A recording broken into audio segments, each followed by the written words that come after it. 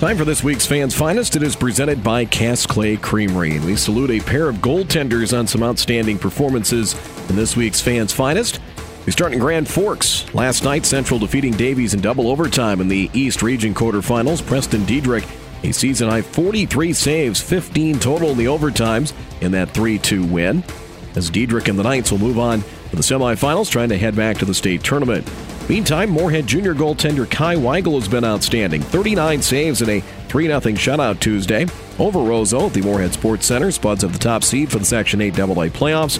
In his last 5 outings, he has given up just 2 goals in those 5 games. Goals against average of 1.89, save percentage over 93%.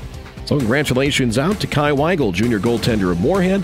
Preston Diedrich out of Grand Forks Central. They are this week's Fans Finest. Fans Finest presented by Cass Clay Creamery.